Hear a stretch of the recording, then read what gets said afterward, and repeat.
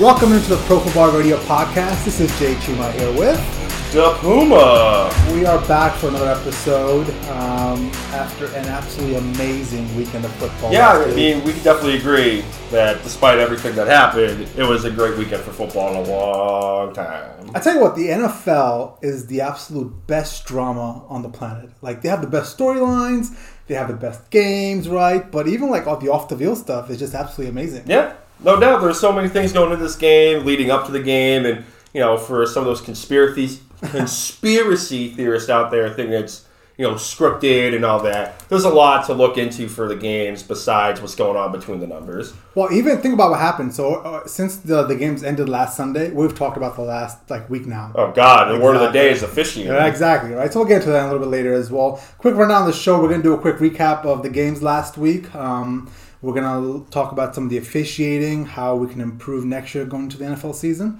And then talk about the Super Bowl, where the Patriots have made it back to the New England Patriots Invitational, and the Rams have been invited. So that's gonna be fun. But more important news, Jay, you might be missing OTAs this upcoming year. Like, what are we working with the knee? Oh yeah, I'm actually playing hurt. I'm playing day to day. Actually, turned 30 about 3 weeks ago, and hurt my knee the night of turning 30.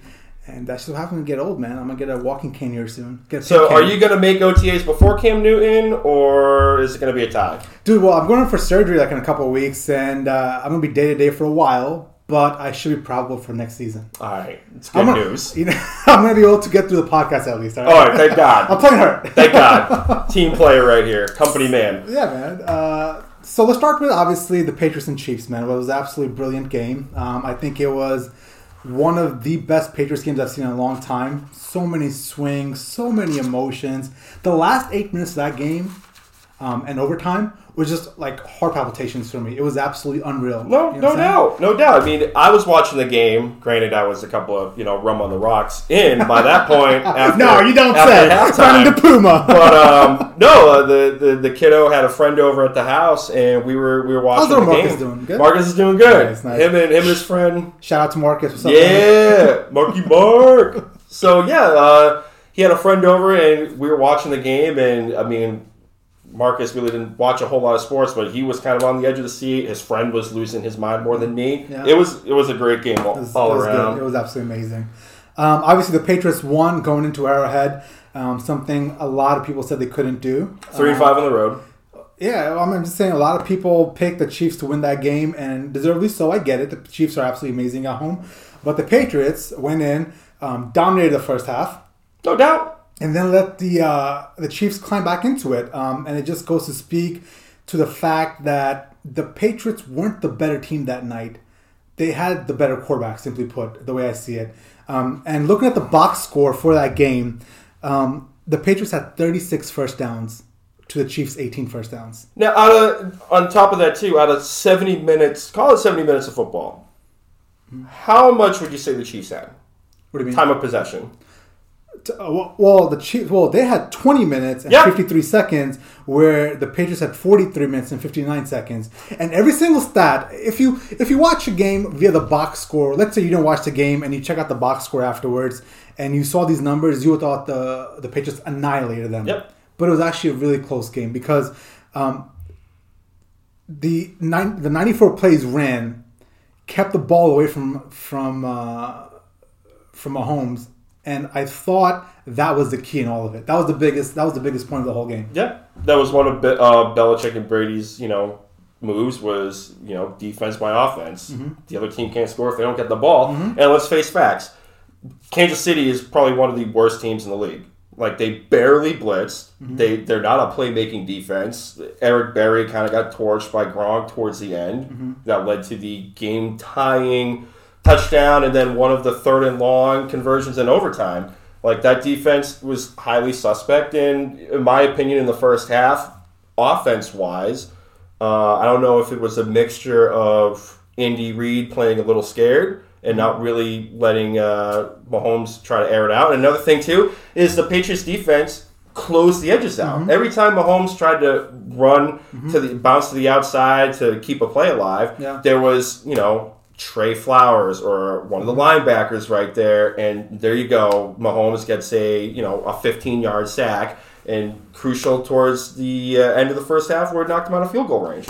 And I think that's important there because the game plan for defense was absolutely brilliant, in my personal opinion. No doubt. I think the fact that they kept him in the pocket, on top of they bracketed Tyreek Hill, which you called on the first episode of the Pro Football Radio podcast. I've watched enough Patriots games to know tendencies. Yep. And with that bracketing of Tyreek Hill and essentially sticking one of your better corners on Travis Kelce, they have to go to Sammy Watkins. Well, that's the thing, though, too. Like, corner-wise, they had that rookie Jackson on Kelce. Mm-hmm. They kind of rolled the dice and double-teamed Hill. And then towards the second half, Jackson got burned a little bit, and they swapped, and they put one of the veteran corners, I think it was Gilmore, more on Kelce, and they swapped Jackson out to cover one of the wide receivers. So, listen, I'm a Dolphins fan. I've said it before. I'll say it a million times until, I'm 6 feet under. Bill Belichick is the greatest at defensive planning and adjusting on the fly. I wouldn't say that. I mean, it's not like Tom Brady's calling defensive plays. Oh, I'm just saying. I'm just saying. A lot of it is made this whole week about who gets more credit and this and that, and is it Brady? Is it Belichick? I truly believe it's more Brady than Belichick. But defensive wise, there's no one better. Because on the fly, he swapped the rookie corner to cover Kelce and still put him on Tyreek Hill, and Tyreek Hill only had one catch for 30 yards. I think Belichick gets this pass of being this defensive genius, where in reality, against last year's Eagles, absolutely torched, right? Putting his ego in front of the team and not playing Malcolm Butler. On top of that, these defenses haven't been that good. Sure, the defenses were good 03, 04, 05 when you had Teddy Bruschi and Asante Samuel and Richard Seymour. That's fine and well. But lately, I'll give you a stat. In 3 minutes, the Chiefs scored 21 points. That's insane. That's absolutely insane. I don't get that. I don't understand how they went the whole first half without even scoring, but then the second half, they're just... But that comes back to the argument of, was Andy Reid playing scared? No, I think it's just Patrick Mahomes. I think Patrick Mahomes starts slow. We've seen it a few times now. We saw in Foxborough. We saw it in Seattle. Remember that game up there? Yep. He went to Seattle, didn't have the best game early, and it's just very shaky. Maybe that's something he'll get better at down the road. But I don't know, man. I truly believe this is more Brady than Belichick because that last 2 drives and overtime was absolutely amazing. Well, no doubt. But then again, if my defense has been on the field for almost 55 minutes, any last minute overtime drive is going to look good. And that's not casting shade. I'm just stating fact that if a defense has been on the field for 50 minutes, we saw it in that comeback win against the Falcons in the Super Bowl, you're going to have your day, especially if they can't stop you on 3 third and longs in overtime. And that's where Brady's so great, man. Those third and longs when the game is on the line, man. It was like 3rd and 8, 3rd and 9, whatever it was. It was just absolutely amazing, just slinging it. And then Tony Romo was calling all these plays out. Tony Romo. I'm thoroughly excited for the Super Bowl with Tony Romo and Jim Nance, especially as a kid from the Madden era where you can see if you hit a certain button, you can see what coverage. Say if you're in defense or what route you want your offense to run, and then there's Tony Romo up in the press box, calling down everything. I'm like, what? And then next thing you know, you think you're a genius yourself after listening to Tony Romo. I know, right? It's just too bad the man couldn't stay healthy enough to win a ring. Yeah, I know. Well, I went to my trot about the whole thing. What's your thoughts on it? What's your takeaway from that game? What was your thing that stood out the most? Oh God, from that Chiefs game, officiating. Oh my God. Listen, this isn't, and we're going to get more into officiating later on in the episode. This isn't, the Dolphins fan with the tinfoil hat. I don't have a conspiracy. I see both sides. No, you don't. No, you don't. No. Stop it, listen to me. Brandon, listen to me. Out of here. I'm going to for long enough. Hey, listen.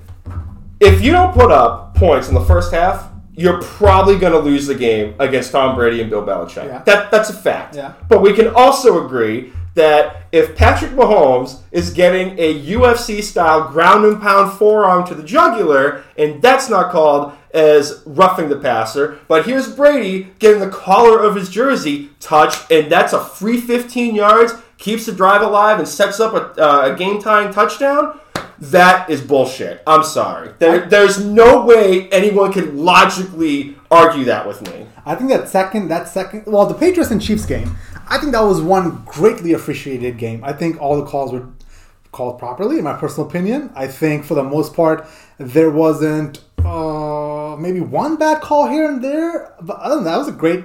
I will give you one of the two Hogan catches. I will concede one of the two.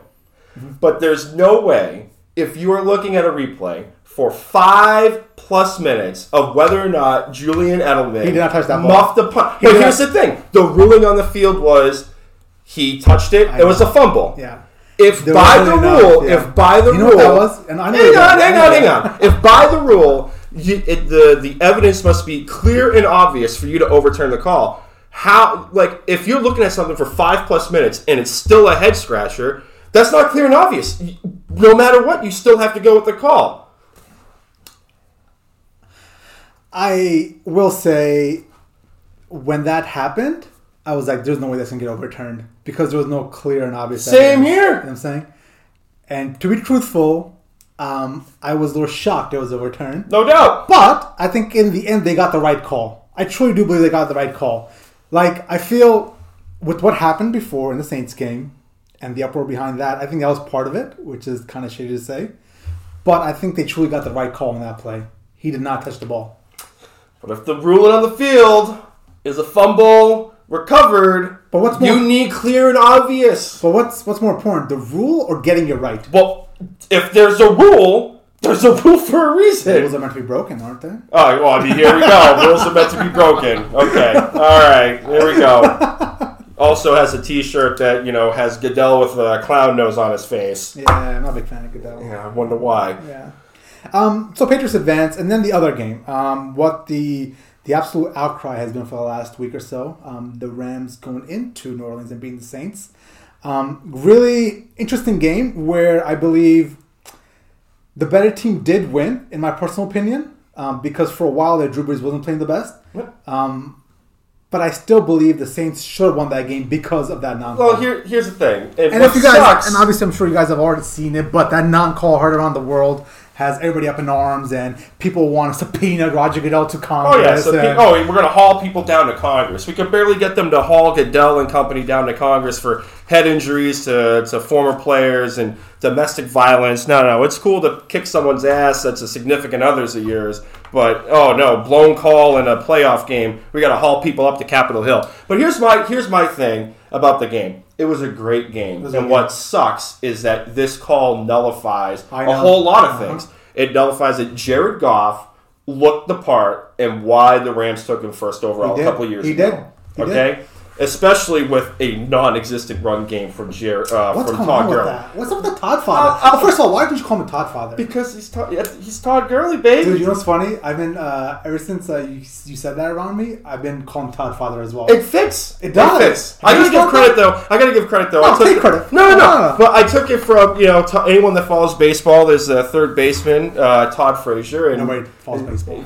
This for the 5 people out there that do. Todd Frazier's nicknamed the Todd father, and I brought it to the football. The Todd father. Besides what I was saying, it nullified a really great athletic performance by Jared Goff. It silenced, the Rams defense holding the Saints down, and it kind of, let's call it for what it is. It gives Sean Payton and his coaching staff a get out of jail free card because he was getting cute with the offensive play calling in the second half. He was. His defense couldn't make a stop. And, let's call it for what it is. I don't think Drew Brees can throw the ball downfield that much anymore because if he hit Ted Ginn in stride, we're not having this conversation, and they're going to the Super Bowl. He underthrows Ted Ginn. It sets them up. They kind of get cute with the play call. They don't run. Then they throw the ball to Tommy Lee Lewis. Nickel Roby-Coleman gets there, and the rest is history when we go to overtime, and we all know what happens after that. So it's interesting because the last few years, Drew Brees has tailed off significantly towards the end of the year. Like, dude, middle of the season, I was like, this is as good as any offense I've ever seen. That's the best I've seen of Drew Brees. I was thinking, like, this is 07 Patriots offense, like, this is greatest show on turf offense, like, but towards the end of the year, they tailed off big and they morphed into a different team. They morphed into a running defensive team. And it's not even that. They were throwing everything, dinking and dunking underneath. Like, granted, there was mismatches with Kamara and the linebackers because their defense was still living and dying. In this game, in this game they did, but towards the end of the year, they weren't the same offensive firepower team that they were. So maybe it has to look at where Drew Brees' arm gets tired toward the end of the year or whatever it is. They're not the same team they are the last couple of years in the middle of the season they are at the end of the year. Yeah. Is the Father Time catching up to him? I think so. I mean, then there's also the theory of, it's January. Show me, if you can show me someone that isn't hurt on a football team, then they're probably not a starter. Sure, of course. It's January. Everybody's banged. Yeah, you got to peak at the right time. Tom Brady played hurt for most of the year, and he's peaking at the right time now. Yeah. Absolutely going out there and slinging it the last 3-4 games. But I don't know. I mean, if he hits Ted Ginnen's stride, we're not talking about it. If Marcus Joyner makes a play and bats the ball down, we're not talking about this play. Yes, the call had a big effect in the game, but they could have won that game 3 different times before they even got down to the red zone. And then let's talk about the overtime rules, I guess, because people have been all kinds of crazy about how Patrick Mahomes is... You never touched the ball. And that's fine. You never touched the ball. Now, that's fine. I'm being sarcastic. Don't get it twisted. I'm siding with you to a point. We shouldn't change the rules because, Patrick Mahomes didn't get the football. Exactly. I completely... Listen. Exactly. The overtime rules suck. But we can't just go to college and have 7 overtimes and end up with games ending 80-75 like that Texas A&M game earlier this year. Yeah. What we have right now is probably the best it's going to be. I think it's good. The only way you could probably make it better is if you want to incentivize home field advantage more, is in the playoffs at least. Yeah. If you have home field advantage, you get the football first. That's the only way I could think of it, besides having... every side get a touch of the ball, and you play an extra quarter. I find it funny that in one game, Patrick Mahomes didn't get the ball, and everybody's out. It's like, there's this outcry that he didn't get the ball, blah, blah, whatever. But Drew Brees got the ball in the first game. And that was my point. And nobody said shit. Drew Brees got the ball. He went down there. He couldn't score a field goal even. And he got picked. He got picked off, and then the Rams went the other way and scored. So I don't buy this narrative of that we got to change the NFL rules because Patrick Mahomes didn't get the ball. I will say this: there wouldn't be such an outcry if it was flipped in that Patriots-Chiefs game where in overtime, Patrick Mahomes got the ball, drove down, and scored. I can agree with that. Nobody would care one bit. Nobody would care that the Patriots didn't get a chance because obviously there's all this super hate around the Patriots. And nobody. I mean, it is true. It is true. Am I right or am I wrong here? No, I'm with you with if the coin was on the other side. America wouldn't have cared one bit. They'd be like, forget it, Tom Brady, whatever. Right. But I didn't get the ball. But for the argument of we got to change it because the other guy didn't get the football is utter nonsense because nobody was crying about what if Jared Goff didn't get to touch the football. Yeah. So we're in agreement that the overtime rules are good as they are, right? Yeah. And that turned out perfect with how the Saints game played out. Right. And that's what made this weekend great. If you take the officiating and put it on the side of the table over here and just look at the games, it was a great weekend of football, especially going into overtime. But I'm in agreement with you. Like I said, unless they find a way to incorporate home field advantage, which is some personalities on radio and TV have been saying of if you incentivize home field advantage and whoever has it in the playoffs gets the football first, that's probably the only way you could probably make the overtime rules better. But besides that, I think it is what it is. I think we're in agreement. I think it's an agreement. How about the non-call, the officiating on that? What was your thoughts on that? How do we improve that going forward? And here's my thought process on it. I think you open up the challenge to the 2 challenges the coaches have to any play. So you want all plays reviewed. So you're in the Belichick camp. Only twice in a game. Right, so you still have the same amount of challenges. You still have the same amount of challenges. You don't slow the game down where you're checking every single play. But 2 crucial plays throughout the game the coach has complete control over if it's reviewed or not. Even in the 2 minutes, yep. Because all the replays coming from upstairs down is still subjective on a Patriot or non-Chief or non-Saints side of it. You know what I'm saying? I mean, I'm with you. I think I think passing interference and roughing the passer need to be reviewable. Oh, of course. Like, especially with, I mean, not even playoff-wise. Look at Clay Matthews against the Vikings, like week 2 or 3, with the roughing the passer call. That was barely him. That was. He barely hit him. No, he laid his weight on Regardless, some of these calls of roughing the passer are a joke, and some of them are legit. But, some of them were ending the games, here or there, and I just think that those 2 calls should be reviewable. And some people are going to say, oh, well, they're going to slow the game down with every review. Yeah, I understand. I understand that if you make roughing the passer and passing interference reviewable, you're probably going to see more flags now, especially after the Saints game, because no officiating crew wants to be known as that guy that blew a call. So, you're going to see more flags. But to that extent, to speed up the game, every review needs to be a minute. Minute tops. And then it goes back to the clear and obvious rule. I find it funny that people say that it's going to slow the game down, like it's going to become baseball all of a sudden. And that's my worst fear. I do not want it to become like baseball. Dude, baseball is just... if you can't tell I'm not a baseball fan, then it's not good. But I think it's not going to slow down that much. If you have 2 reviews over anything, then I don't understand how that's... And I mean, in the grand scheme, in the Chiefs game, because that had the most reviews out of the 2 games, you had, 5-minute review for the muff punt that wasn't. And then you have, 2 minutes apiece for the Hogan. Let's call it 2 minutes. So there's, 8 or 9 minutes of replay? Yeah. Out of, call it 3 hours of football with commercials? Maybe if you got rid of TV timeouts or knocked them down, you would not have to worry about the pace of the game. Yeah. When really the amount of time for the replays was kind of irrelevant at that point.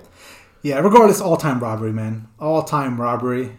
Just that is a bad non-call, man. That was a bad decision by the officiating crew. And with that being said, I want to play a little game with you, Mr. Brandon Da Silva Puma. Here we go. It's something I concocted last night. It's called What Was Worse? You ready for this? Oh, I can't wait. The official deciding not to throw the flag, or Steve Bartman trying to catch the foul ball. What was worse, Mr. Puma, being the Cubs fan that you are? As a Cubs fan? Oh, Christ. It's like that meme with the guy with the 2 buttons and dabbing sweat off his forehead. I'm gonna go. Can I say both? Yeah, both are pretty bad. Yeah, those are both pretty bad. Especially because I watched both of them live. I'm going to go with the Saints. I'm going to go with the Saints non-call. It's worse than Steve Bartman. Cool. Only because we just won the World Series like 2 or 3 years ago. Okay. Let's take it up a notch, all right?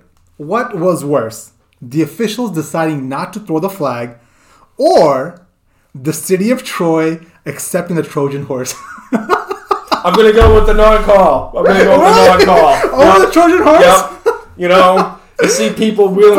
If you see people wheeling horses around as a present, shame on you, homeboy. What was the city of Troy thinking? Like, they just gave us a gift and walked away? Yeah. It's not like they're giving you a Christmas ornament. It is a full-on horse. They were camped out there for fucking, I don't know how long, weeks? I don't know. Sitting there for 3 days.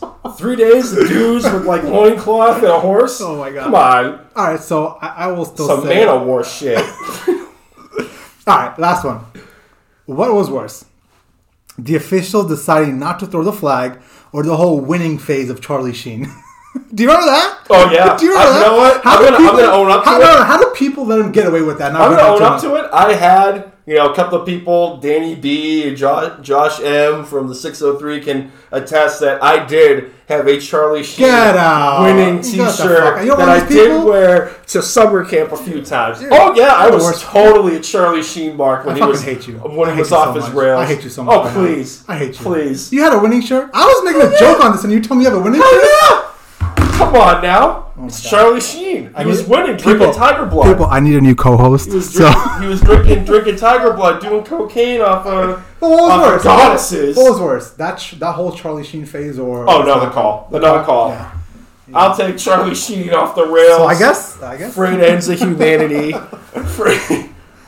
right, so with that being said, and it's wrapped up, let's look forward to the Super Bowl, right? The St. Louis Rams will be playing in St. Louis. What are you talking about? I'm sorry. Oh, St. my God. Louis. Oh, Jesus. Jeff Fisher, the coach again? I'm saying Los Angeles. Jesus. You know, sometimes I say San Diego Chargers still. I still do. It fits. It's the San Diego Chargers, the powder blue jerseys. Yeah. Come at me. So the Los Angeles Rams will be playing in the New England Patriots Invitational. 9 out of the last 18 years. What are your early thoughts on that game? Oh, God. Early thoughts. And we're not going to make any picks tonight. We're just kind of going to recap the game a little bit, and we'll make our picks next week. I mean, early thoughts is, the Rams, I think they're going to have to get Jared Goff moving more in the pocket. Sure. I mean, he looked great, especially in the overtime, where he had some, I think, definitely one great bootleg to the right, and he dumped a pass off to Everett, the tight end, to get a crucial first down. He looked great on the move. Like I said, he looked the part of why the Rams took him first overall. And it's going to be interesting to see how Bill Belichick, counteracts that. Try to keep him contained and make him stay in the pocket and throw downfield. It's going to be interesting to see how that works out. I think the Rams are going to have to get Josh Reynolds more involved in the slot. Cooper Kupp went out. Yeah. Josh Reynolds filled the spot. He had a decent day in New Orleans. I think he ended the day with about 78 receiving yards. He probably could have had more. They got him involved in the run game on a jet sweep, it looked like. Yeah. So I think you're going to see more of Josh Reynolds and a lot of maybe Everett and Higbee. Higbee had a couple of clutch catches for the Rams, and I think you're going to see the tight end a little bit more involved. And for Christ's sake, the Todd father. You're killing me. The Todd father. Part of me thinks he's not hurt. I don't think he's hurt because he had pop on that 3-yard drive, the 3-yard run rather, into the end zone on that one touchdown that kind of salvaged his day. Yeah. Salvaged in air quotes.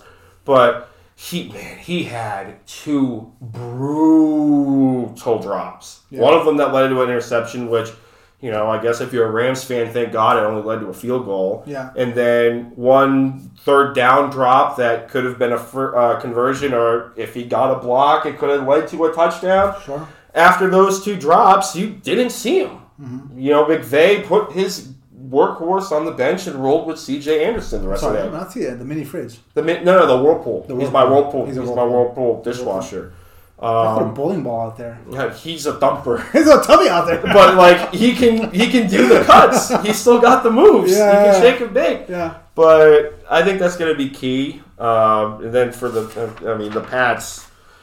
God, just Tom Brady. I mean, really, say Brady, and that's it. And it's going to be Brady. Well, here's the thing. Brady. Shut up! Brady. It's going to be interesting to see, Edelman facing, he's probably going to get that corner that blew up Tommy Lee Lewis, Nickel Roby-Cohen, lined up in the slot because that's where Coleman lines up. Mm-hmm. So it's going to be interesting to see how, a chippy, young corner with the brighter lights on him now faces off against the seasoned veteran that some people I've seen on mainstream, networks make a claim that he's a Hall of Famer. It's going to be interesting to see. I think he is. I think Julian Edelman is a Hall of Famer, dude.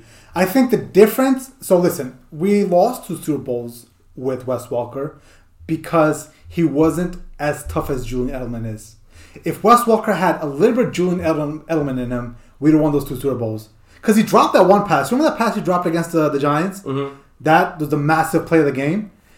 And I think more than anything, with Tom Brady obviously playing better down in the latter year of his career right now, I think Edelman stepping up is a big part of our success lately. Like, I believe him filling out that slot receiver role with some toughness is massive, and it goes to I don't even know how to explain this or how to even quantify it, and I can't really because they have the same numbers, Wes Welker and Julian Edelman. But not even that. But you can't mention Hart. You can't mention the chip on Julian Edelman shoulder. I was just gonna say, yet again, coming as a South Beach fan, I can respect game, and I can say that Julian Edelman gives that team an attitude. Yeah, exactly. Wes Welker never had that. No, Wes Welker was, to me, it seemed kind of timid. Yeah. He didn't. The only time he did talking was when he went to Denver for, in the grand scheme of things, a cup of coffee. Yeah. Because he kept getting concussions and he never played again. But yeah, I can definitely admit that Julian Edelman gives that team an attitude and a little bit of an edge. Yeah. So I just can't believe we're back in the Super Bowl. I truly cannot believe we're back in the Super Bowl. Because you know, I mean, we talked about the whole football season. I thought middle of December, after the Steelers lost, I was like, oof. I mean, I love my boys and all, but I think this is a year where we won't make it back to the Super Bowl. I get that. But, dude, they're back in the Super Bowl. Think about that. In a year where we thought we were going to be down, where we thought we were going to be reloading, because next year's our big year. Next year we have 12 draft picks. Gronk's coming off of our books. There's no contract for him next year. He's going to probably retire. You have Brady. You have 12 massive picks. You have Gronk. You know, his salary cap frees up. So I think next year was going to be our good year. I thought this was going to be a reloading bridge year almost. And we submitted to the Super Bowl. And like I said at the end of the episode, like, just give up NFL. Week, just give up NFL. But like I said, that's got to be demoralizing. It has to be demoralizing. But like I said at the end of last week's episode, was I can't complain about any matchup that went to the Super Bowl, and I'm thoroughly excited to see the young offensive wonder kid face off against the fucking white wizard on the top of the mountain in Bill Belichick with the offense versus defense, and then no one's talking about this. Fucking, Wade Phillips is no slouch. Oh, no. Wade Phillips shut down Brady in Denver. Yep. He was on that defensive coordinating team with the Broncos that caused all kind of problems. That's the one thing, short of, I think, Boomer and Gio on WFAN. Yep, shameless plug. Don't care. I love that show in the morning. Why are you plugging them? Because they're awesome. You got to listen to them sometime. WFAN. Why don't you plug the Pro Football Radio podcast? You watch my Twitter feed. I plug us all the time. I like it. You're the promo. You're the promo guy. But short of them, no one. Pretty soon, those guys on was it WFAN? Yeah, they're gonna be plugging us. Hell yeah! They're gonna check out the PFR podcast. Yes, sir. Jay Chima and DePuma. Mr. Puma, as they'll call you. Yes. But no one's talking about Wade Phillips, especially with that front four: Fowler, Sue, Donald. Brockers. Yeah. I forgot about him. He's the one unsung guy on that line. He's the third best player on the D line. I totally forgot about Brockers. Yeah. They have athletic linebackers. I think that are gonna give Brady some fits when they're trying to do slants to the inside. I don't think he's gonna be able to get the ball off that quick. Granted, I'm going to call it. It's not like going to shut down the middle of the field, but he's definitely not going to have a day like he did in Kansas City with quick slant. So here's the thing. I think here's my two quick points, my quick early points about the whole Super Bowl matchup. I think it's going to center around Aaron Donald.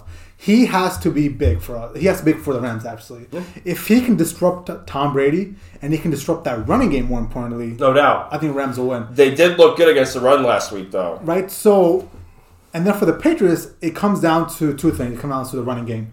You got to run at Aaron Donald. You got to put him in a state of limbo, or because when you run the ball, these defensive ends can't rush you. They can't pin your ears back. Yeah, they can't tee off on you. When you run the ball consistently, it kind of puts the defensive line just in hold almost, if that makes sense. Yeah. And that'll come down to obviously Brady being Brady. He has to be the GOAT, which he is, and he'll show up. But it's more importantly about what will that offensive line do in regards to that defensive line. Can we still run the ball the way we've the last 2 weeks? And I think that's going to. Can we talk real quick? James Devlin. Yes. The Devlin kid. Yes. Anybody out there, when was the last time you saw this motherfucker right here? The last time you saw a fullback run a wheel route? Mike Allstott. My boy, the A-Train. Dude, you said it? I was thinking already. Yep. We got a wavelength. That's why we got this show. But seriously, when I saw Devlin run the wheel route, I was like, yeah. They're literally firing on all cylinders. Dude, they're just teeing off against the Chiefs. Let's think about this for a second. We have James White, Devlin. Speaking of James White, real quick, dude, underrated. I'm not trying to. Don't get it twisted. I'm not a mark. I'm just stating the facts. He is crucial. He's a godsend to that Patriot offense on second and long, third and long. He's got great hands. He's got explosive speed, and it's not like Brady was throwing behind him. Because a couple of times, on the counteract that Mahomes, when he was trying to hit Damian Williams on, say, a wheel route or a check down, he was either throwing behind Damian Williams or he led him too far.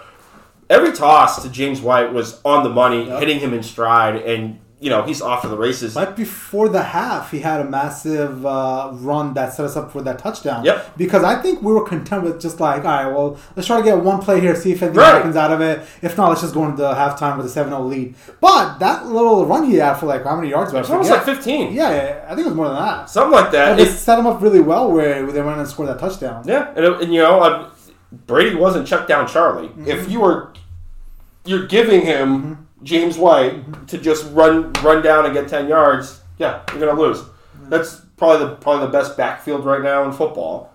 Yeah, I'll give you that. That was my overall point. Is they're the best backfield in football. Oh God, Sony Michel, dude, and it's funny because that first half they were one team, and that's the Patriots' biggest strength. They can just adapt on the fly. First half, running team. Second half, or late third and early fourth and overtime, complete passing team. It was Tom Brady show all over again. So, but then again, it goes back to that Kansas City defense was exhausted. Sure. Short of a couple of key plays, interceptions from that Sorensen kid, number 47. That defense was gassed. I think they were mentally exhausted too because D Ford, you're a veteran. You got no business lining up in the neutral zone. Which he was offside. I'm not arguing with that. I just conceded he lined up in the neutral zone. Yeah. You need to know better than that where you are on the field. Yeah, man, I think we covered most of everything, right? Any final points you want to get out? About these games? I mean... How mad were you after the Patriots won? On a scale of 1 to 10, how mad were you? Like a 10. Oh, that's pretty scary. Like a 10. Brandon the Puma said that 10 is scary. There were 2 kids at the house. I'm not going to rip the house down. I'm not going to be an ass. But on the inside, it was, On the outside, you were like, everything is fine. I'm like, fine. literally, you could ask them. It's verified. I said, all right, I'm going to sleep. Don't be too loud. I'll see you guys in the morning. Wasn't that good, though? I didn't even, poke it. I was like, you know what? I want him to go to sleep, have a good night. Yep. I don't want to get him all riled up before he goes to sleep. So That was it. And you know what? At the end of the day, I didn't have to poke it. The scoreboard did the talking, baby. Well, here we go. Now we're trying to talk tough. Talking shit. I'm just saying. Talking shit. Okay. We're not even at Media Week for the Super Bowl. Are we going down from media? No, I think we should try. Are we going to Radio Row? We should try. I'm supposed to go to Texas on Tuesday. I might try to find a way to, make my way down to Atlanta. They don't need me. Wink, wink, nudge, nudge. No, I'm stoked to go down to Texas. Don't get it twisted. People at work that are listening, I love my job, and I'm excited to go down to San Antone. Anyone that been to... You ever been to San Antone? I've not been to San Antone, but I heard they got... what do they got down there? They got the Alamo. Oh, that's it? They got the... Oh, yeah. That's it? They got the Alamo. They got Riverwalk. It's pretty bad if that's what you have to lead off with. Wow. This guy. I mean, it's the Alamo. It's like, what's in D.C.? Oh, we got the Capitol building. Oh, it's just the Capitol building? Come on. I don't know, man. I feel like the Alamo? I mean, I don't know, man. I'm excited. Anyone that's listening from Texas or San Antonio, please feel free to hit me up on Twitter at Brando_Puma. Look at that. Shameless plug. Hit me up on Twitter with any thoughts on things I should look at and look for besides the Alamo.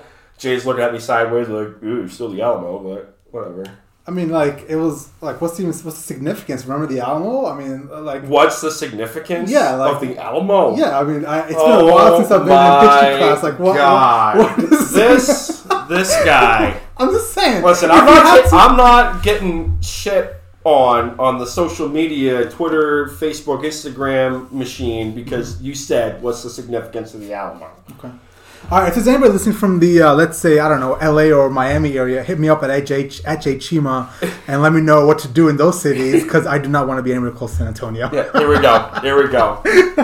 But, dude, there's also been other headlines since the end of the game. I mean, that Kansas City game cost somebody's job.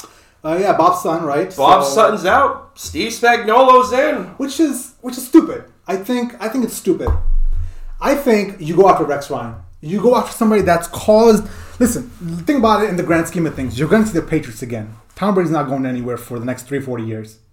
Yeah. 3 to 4 years, Tom Brady's not going anywhere. So why not go and get the guy at Baltimore Ravens, defensive coordinator, caused all kinds of fits for Brady, and then the guy that played, obviously that was the head coach, Rex Ryan, at the New York Jets, caused all kinds of fits for Brady then as well. Why not go get him and pair him up with that offense? You forget Steve Spagnuolo was the defensive coordinator for the Giants, and definitely one of those Super Bowl teams, right? But I would rather have the way I see it. Rex Ryan has a bigger success rate. He had it with with the Ravens, and he had it with the Jets as well. I feel like he causes even with the Bills occasionally he would cause fits for Brady. Right. So I feel like he has a bigger. He's seen him more. He's seen him way more than Steve Spagnuolo has, and that's my whole thing. Is he's seen Brady so many times that he knows his tendencies. But does Andy Reid want to deal with that personality? Why not? Rex Ryan's great. I'm not doubting. Don't get it twisted. I'm not doubting Rex Ryan's ability as a coach, but he is a media personality. Do you want to deal with that? Why not? I don't think he wants to. I mean, listen, you're still going to get exotic blitz packages out of Steve Spagnuolo for a team that is dying to blitz because they play man the whole time and they never blitz. That's fine. But like, it's not like they didn't try to blitz. It's the fact that the Patriots had such a well-balanced offensive attack where you ran the ball, play action. You just didn't know what was going to happen. But see, it's not even just the game. It's not even just this game. They were 27th overall the entire season. You have 4 awesome pass rushers led by Justin Houston and Dee Ford. Mm-hmm. And you really weren't even top 10 in sacks. How can you get to Brady if he's getting the ball off in 2 seconds? I mean, you got to start blitzing people. I don't know, man. How? You can't. Brady's just too good. And let's end on that note. Whatever. The point being, I think Steve Spagnuolo is a good hire for the Kansas City Chiefs because, Jesus Christ, let's make this defense a playmaking defense so, Pat Mahomes doesn't have to throw the ball 45 times a game. Yeah.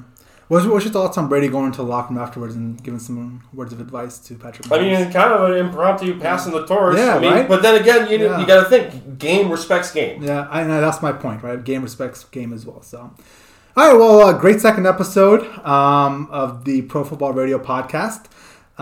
We will be back next week with our Super Bowl analysis, Super Bowl picks, media week, all that stuff, and we'll go from there. Anything else you want to add in, bro? No, not really. No. Why don't you do the plugging thing real quick at the end? We gotta do the plugs. Why don't you plug us instead of plugging whoever W fan is? Hey! Show respect for WFAN, man. Boomer and Gio in the morning. Good Stop shit. it! Good stuff. You gotta say PFR. Hey, I plug us enough. Don't you worry about me. Be sure to follow us on the Twitter machine at PFR Podcast. You can follow me on Twitter at Brando_Puma, Instagram at Brando Puma. Instagram for my fine fellow over here, Jay Chima, is at JChima24. You can follow him on Twitter at JChima. Follow us on Instagram at Pro Football Radio Podcast. Facebook is Pro Football Radio Podcast. There's so many. And I think that about covers it. Oh my God, if I'm missing anything, let me know. Why isn't there just like one big social media account? Because you're going to be taking food out of people's mouths, man. Interesting. All right, people. Well, that's all we have for today. Thank you for listening as always. We will see you next week. Vai con Dios.